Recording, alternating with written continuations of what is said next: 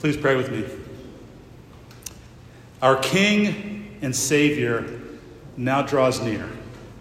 Oh, come, let us adore him. In the name of the Father, the Son, and the Holy Spirit. Amen.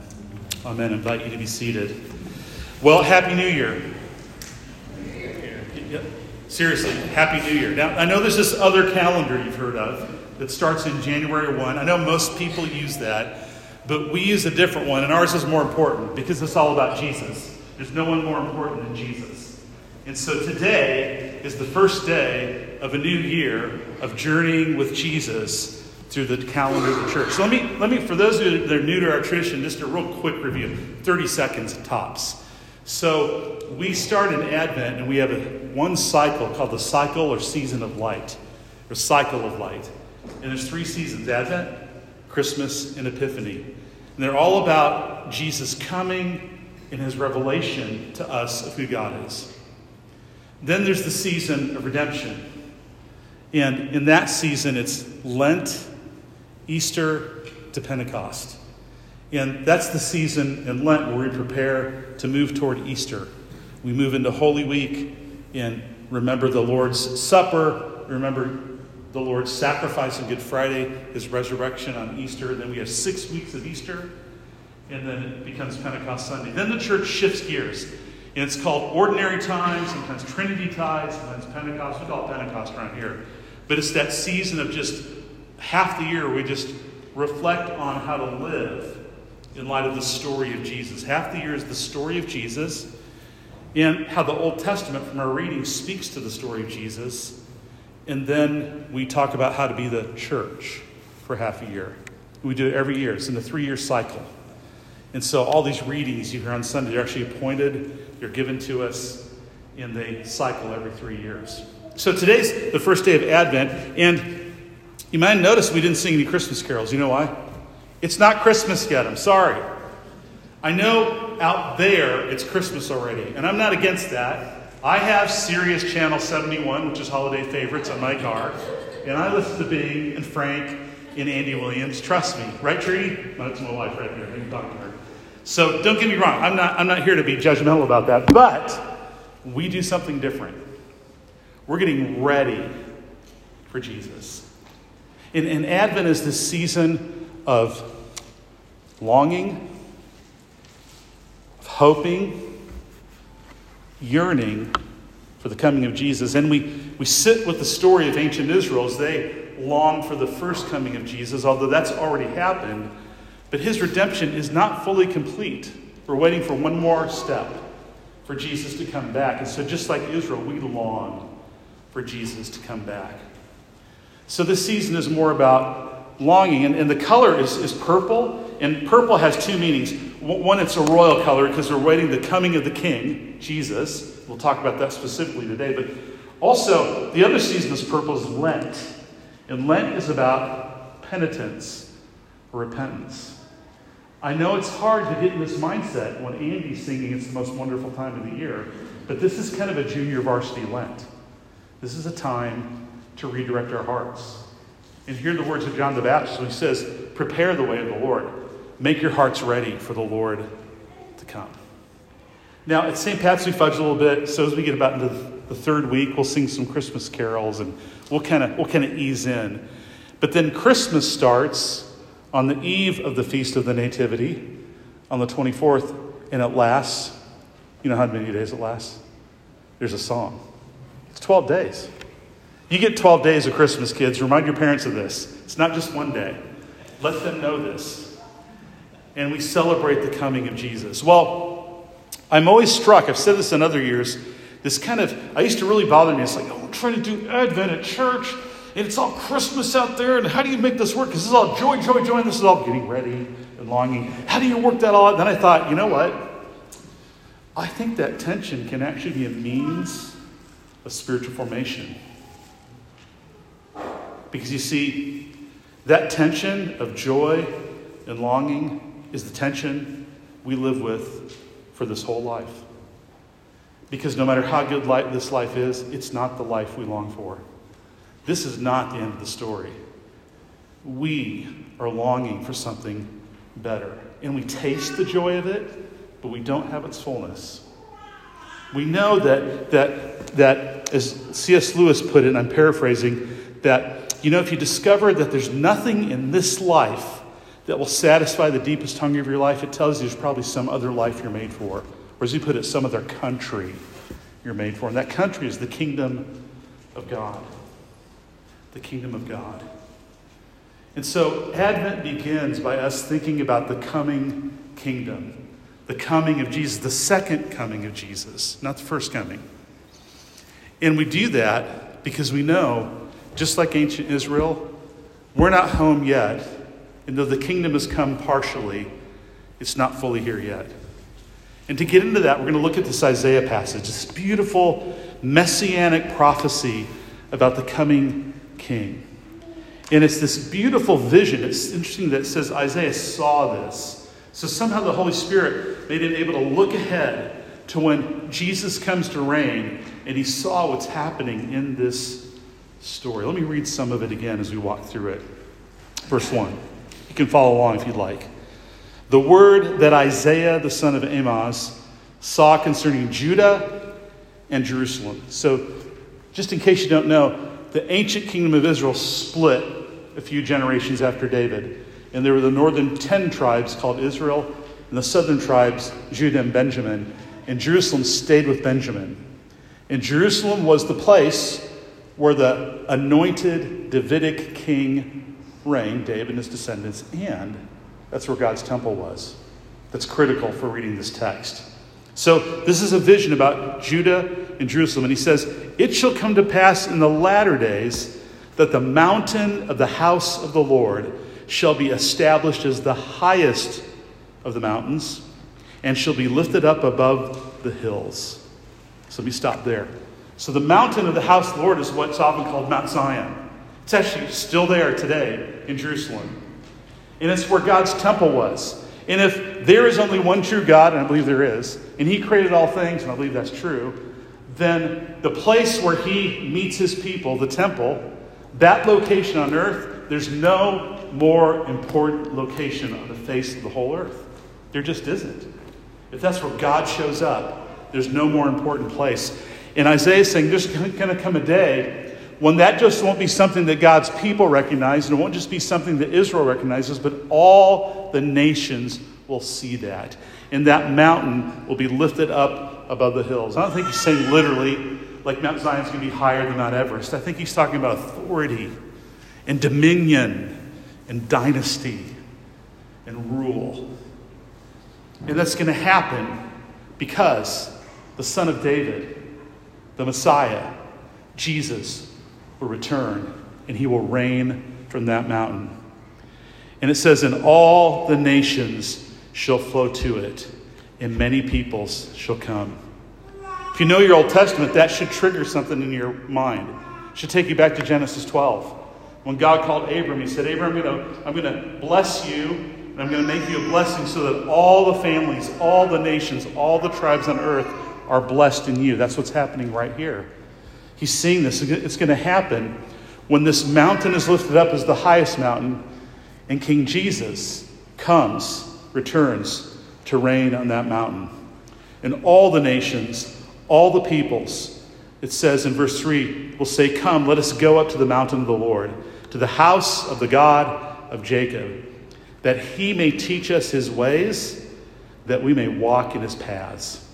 For out of Zion shall go the law, and the word of the Lord from Jerusalem." And then it says this, "He shall judge between the nations, and shall decide disputes for many peoples." The first thing to note, when Jesus comes back, there will be judgment. And it has two dimensions. In one sense, it really is a time of evaluation. That's a nice way to put it. It's a time of retribution for those who live their lives in rebellion against God. The scriptures are clear. It's not a popular thing to say in our modern culture. Sure doesn't fit the Andy Williams narrative, but that's what the scriptures say. It says in Hebrews, "It's appointed unto man once to die, and after this comes judgment." All of us must appear before the great judgment seat of Christ. Either you'll be welcomed into the kingdom or not welcomed into the kingdom. So there's an aspect of his coming to set things right. And let me say this, that is an expression of God's goodness. That's an expression of God's holiness. That's an expression of God's love. Because if God really loves us, all he can will is what is good. So there's no way he can blink his eyes at evil. If the greatest command is to love God with all your heart, mind, and soul and strength, what's the greatest sin? To not love God with our heart, soul, mind, and strength. And so those that finally fully say no to God, God will say, you're welcome. That's part of what will happen. But there's another thing that will happen. God will also set all things right. Everything that's wrong in the world will be set right. Think of it this way. I hope you can track with this. I'm kind of nerdy, so this is sort of stuff I geek out about. But I like to think about like geopolitics. I really do. It's pretty boring, I know. But here's the deal. If you talk to people that are experts in this, they'll have this thing they'll say. They'll go, before you can understand how to kind of negotiate politically around the world, you have to know this one truth. The world stage is fundamentally anarchic. Here's what that means. Each country has a government. But there are 150 plus countries. No one rules them. They're all free agents. The world is kind of like the Wild West. And there's 150 free agents kind of vying for their interest and power. It's the way it's always been. And then always, in the midst of that, there's a few countries that kind of run an empire or the dominant actors. And let's just be real. Who are the three in the world now? It's the United States, China, and Russia. That's the way the world works. And what we do is we're constantly negotiating and working and having wars and negotiating peace and trying to keep this thing from all blowing up. But when Jesus comes, that'll be over. The anarchy will be gone because there'll be one king. Not 150 kings, one king. Number two, that king will be absolutely good. So we can trust him with power and authority. Dictatorship and kingship is way more efficient than democracy. We just have democracy because we can't trust anyone, right? But it'd be better to have a king who knows everything and has all wisdom and is all good. And then he'll fill his world with people who are good. When that happens, everything will be set right. It won't be like it is now. No more wars. In fact, swords, as it says in the text, will get pounded into plows. Swords won't kill. Swords will bring life when Jesus returns. That's what the text is saying. When there's one king and everyone gives allegiance to that king and they're transformed by the very life of that king, the world will be just and good. Goes on. So he shall judge between the nations, verse 4, and he shall decide disputes for many peoples. They shall beat their swords into plowshares and their spears into pruning hooks. Nation shall not lift up sword against nation. There will be justice. There will be peace. And then verse 5, O house of Jacob, come, let us walk in the light of the Lord. Darkness will be gone. That's a metaphor for all that is bad and broken and evil and destructive. It will be gone. And all of us who are in that kingdom will walk in the eternal light of God, the beautiful light of God, the perfect light of God. That's the vision Isaiah's seeing. It's the vision the Holy Spirit's inviting us to see as well, as we set our hope on the promise that Jesus is coming. Set our hope on the promise that Jesus is coming back. You know, if you stop and think about it, it's a weird thing to believe, isn't it? I mean, I know if you're a committed Christian, you're so used to it, that sounds bad for a preacher to say that. But stop and think about it a minute. To most people, they're not people of faith, that's a weird thing to believe. But think of the alternative if you don't believe that. Then what you believe is that evil is normal. Really. What's the point of even fighting it? It's just built into the system. It's not a bug, it's a feature. Death is normal. It's not a bug, it's a feature. War, violence, it's normal. Yeah, we can try to sort of make things work pretty good, but even in our personal lives, the ugliness and cruelty that shows up in wars, shows up in our relationships and families even. None of us in this room have escaped it. None of us. So that's great. If you want to not believe that Jesus is coming back, that's fine. But a person has to know what it is they're choosing to believe. They're choosing to believe, at best, this world goes on just like it has forever and ever and ever. But you probably won't say amen to that. But if Jesus is coming back, then there's hope. If Jesus is coming back, then a revolution is coming. If Jesus is coming back, this world's going to be radically different. If Jesus is coming back, then there's nothing more important to live your life for. If Jesus is coming back, there's nothing more important to get ready for. If Jesus is coming back, then this glorious life that God's given us, that we know in our heart of hearts is glorious, matters. It matters. It matters to God, and it matters to us. That's how we start Advent, by remembering that truth, that Jesus is coming back. Yes, when we die, we get to go to heaven. That's a great thing. St. Paul said, for me to live is die, for me to live is Christ, and he said to die is gain. So whatever heaven, that intermediate state is, that kind of bodiless spiritual thing, it's good and it's probably better than this, but that's not the goal. The goal is Mount Zion, lifted up. Jesus here, you, me, here, somehow in a bodily existence that's glorified, like Jesus when he rose. What that is, we don't know yet. Eye has not seen, ears not heard, but God knows. And he promises this, it'll be more glorious than anything we can imagine. Well, there's a sense where we don't actually have to wait to go to Mount Zion. We actually go to Mount Zion every week. I love this text in Hebrews. It's not one of your readings, but the author of Hebrews writes to these Christians and says, but you have come, past tense, to Mount Zion and to the city of the living God, the heavenly Jerusalem, and to innumerable angels in festal gathering. See, every Sunday when we come here, we lift up our hearts. Where are we lifting them up to?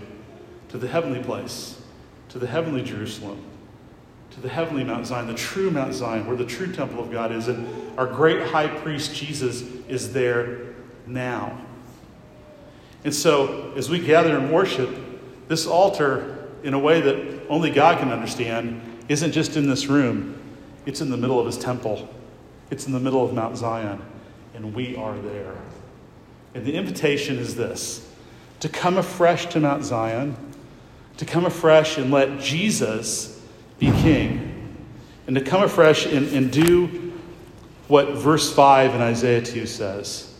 O house of Jacob, come, let us walk in the light of the Lord.